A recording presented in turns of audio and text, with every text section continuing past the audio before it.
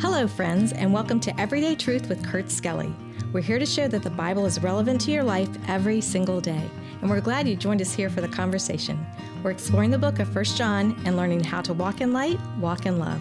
Now let's join Kurt for today's episode. And welcome back, friends, to today's episode of Everyday Truth. Thanks for joining us, whether you're listening or watching. We sure do appreciate it. By the way, those of you that are watching, don't get used to this format. I think this is better than our first round of 5 or 6 episodes when John and I were kind of sitting shoulder to shoulder and it was kind of awkward. This is a better setup, but we're building a studio where it's going to be a lot more, there'll be a better feel to it. So thank you for hanging with us on some of this. We'll get some better camera angles, but the most important thing, obviously, about the podcast is just the content. And the most important thing about the content is the Word of God itself. So we're trying to provide commentary. We're trying to help you understand a verse or two here or there. At the end of the day, it's God's Word that makes the difference in our life. It's one of the reasons why here at Everyday Truth, we just believe. We believe that as we're in the Bible every day, as we're reading it the way God gave it to us, which is chapter by chapter and verse by verse, God does a work of grace. The Spirit of God uses the Word of God to make children of God, like me and you, more like the Son of God, the Lord Jesus. And so that process of sanctification, we want to be a tool whom God can use in that here at Everyday Truth. We are in chapter number 2 of 1 John, and we introduced verse 8 last episode, and I want to pick it up there, where the Bible says, "Again, a new commandment I write unto you." It's not that God has changed his mind. God has always expected us to love him and to love others. That's not a New Testament command. Thou shalt love the Lord thy God with all thy heart, soul, mind, and strength. That was the Shema. Mm-hmm. That's what every Jewish person, that was the first verse they learned. So it's not that God is a different God in the New Testament, but it is the fact that God has revealed himself in a special and demonstrable way in the New Testament in the person of Jesus, the Logos, the express image of God, God the Son. And so when Jesus said in John 13, in that upper room, to John and to the other disciples, hey guys, a new commandment I give unto you, that you love one another as I have loved you. Yes. So there is the difference. In the Old Testament, they understood the expectation, but they never got to see the way Jesus loves. Yeah. And so when Jesus said, I want you to love as I have loved, that's powerful. Yeah, now it's been demonstrated to them. And it's interesting that this verse follows verse 6, where John has just said, walk as he walked. Yeah. And now it's kind of like, this is the new commandment. You've seen how he walked. You've witnessed it. You understand it. You know it. Now do it. And it really underscores our theme for the book. How did he walk? He walked in love. Yes, yeah. Okay, how did he walk? We learned this already. He walked in light. Right. So if we walk in the light as he is in the light, we have fellowship. Yes. So how did he walk? He walked in love. So light and love are not mutually exclusive. They are. You can't have one without the other. To walk in the light of God's commandments, of his righteousness, is to walk in love. And to walk in love, if we're really walking in love, is to walk in light. So it's not, he's full of grace and truth. Yeah. Not grace or truth. Right. Sometimes we want to go down the legalism route. It's all about the truth, or the love route. No, it's all about grace. Yeah. No, they both complement each other. Yes. Speaking the truth in love. Yeah, and light and love are exactly the same way as grace and truth. They always go together. They're not mutually exclusive. You're walking in the light and walking in love together. And as you walk in love, you're walking in the light. As you walk in the light, you're walking in love. They're always partners, if you will. Yeah, each is the other's guard. Yeah. Look at verse number 8. So again, a new commandment I write unto you, which thing is true in him. So obviously the commandment was best demonstrated in him and in you, because the darkness is past. And the verb tense there is it's passing. And the true light now shineth. So we have the capacity by which to walk in love because Christ is the epiphany of our lives. He has brought life and light and immortality to light through the gospel. Because we can see Christ and because we have the aid of the Spirit of God to show us Christ, we are much better equipped to walk in the love that God expects for us to walk in. I think that's really the key, is understanding that we now have this model to follow. And for the believers in this time of writing, this first century time of writing, this was fresh. It was something that they that was fresh on their minds, that they had witnessed, that they had seen, that they had heard about, that they had fellowshiped with others who had been there and seen him. And so this is a poignant model for them to be able to follow, as it is for us to be able to look back at the Gospels and to read the accounts of Jesus and what he did and the way that he walked and the lifestyle that he led. Really, it's poignant for us to be able to say, that is my goal. That is what I need to be. And it's not inconsistent with what Jesus taught his disciples. So John's message is the same message that Jesus had given. And what was his message? Follow me. Follow me. If any man follow me. Yeah. Follow me and I will make you. Follow me.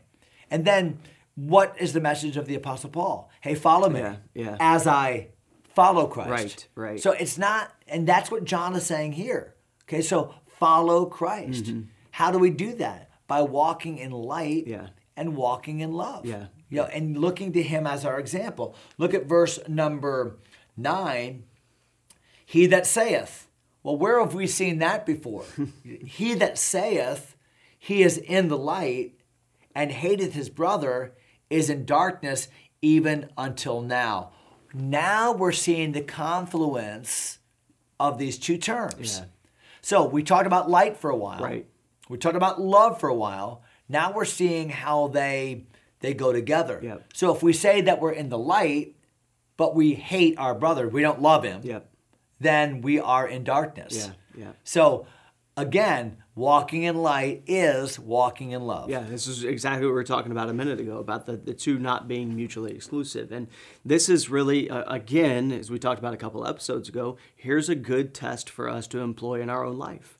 Do we truly love our brothers? Do we truly love our brothers and sisters in Christ? And are we demonstrating that by walking in the light and by loving them demonstrably each and every day? Verse number 9, so he that saith, we just read this, he is in the light and hateth his brother, is in darkness even until now. But the converse, verse 10, he that loveth his brother abideth in the light. So what is true on the negative side of the spectrum is now true on the positive side. But if I love my brother, the Bible says, that I'm abiding in the light, and there is none occasion of stumbling in him. So what is a great way by which to live a sure-footed, because that's the metaphor, the stumbling metaphor. Yeah. What's a great way to live a sure-footed Christian life where I can know day by day, but I'm doing what God wants me to do today. I am living the life that God wants me to live today. Yeah, I'm going to work, I'm serving my family, I'm going about my daily activities. How can I know that I'm in the will of God? I mean, there's not a will of God checklist that I fill out every night. How do I know that? Well, the Bible tells us. The Bible says that as we're obeying the still small voice of God's Spirit in my life, you know, as I'm reading God's Word and I'm paying attention to the conviction of God's Spirit in my life, and as I'm living a life, selfless life for others, because the way by which I love God most effectively is by serving other people most humbly. So as I serve God, I'm loving people. The Bible says when we're doing that, man, we're walking a sure-footed Christian life. We're not stumbling. Yeah, I think the word you used there was a great one, selflessly. living my life selflessly. Because ultimately, if I'm serving God, if I'm walking in the light, then I am being selfless about that because I'm serving Him. I'm not seeking after my own selfish ambitions and desires and lusts. If I am serving my brothers and sisters in Christ, then I'm living selflessly in that because I'm looking out for the needs of others before I'm looking out even for my own needs. And I'm seeing when someone needs help. And I think it's also important to point out at the end of this verse, he says, there is none occasion of stumbling in him. That doesn't mean that he's perfect. That doesn't mean that there is never a time in that person's life that loves his brother that he never sins or never even has a thought against someone that might be damaging or hateful. But it does mean that, again, this is the pattern of his life. That as a general rule, this person loves other people, puts others before himself, and he walks in the light. And because of that, when those two things are true, as we talked about a couple episodes ago, when those two things are true, then he's going, all the other things are going to fall in place. He's going to live a life that's pleasing to God. He's going to live a life that is devoid of sin. And the opposite is likewise true. Yes. And the opposite is stated in verse 11. So let's just finish the thought today, because that the thought is finished here in verse number 11. But he that hateth his brother. So in verse 10, if we love our brother, the Bible says that's consistent with what God is showing us to do. That's abiding in the light. And we can know that we're walking a sure-footed Christian life as we're living for God and others. Look at verse number 11, though. But he that hateth his brother is in darkness, and walketh in darkness, knoweth not whither he goeth, because that darkness hath blinded his eyes. So when I hate my brother, you can be sure that you're not doing what God wants you to do. You're not following the word of God. In essence, the Bible says, you're walking in darkness. And boy, I'll tell you, Josh, I'll tell you this by personal experience. When you walk in darkness, bad things happen, yeah. Okay? Like every now and then, in order to be a blessing to my dear wife, now she'll tell you most often I don't do this, and she's right. but every now and then, to be a blessing to my dear wife, when I get up in the middle of the night to whatever, I will leave the lights off because I don't want to awaken her. But I'm going to tell you something. When you walk in the dark, your toe inevitably hits something it shouldn't hit. Like, why is that there? Why did somebody leave that? Oh, yeah, I left that on the floor. Right. And I'm telling you, bad things happen. Yeah. And what's true physically is true spiritually. Yeah.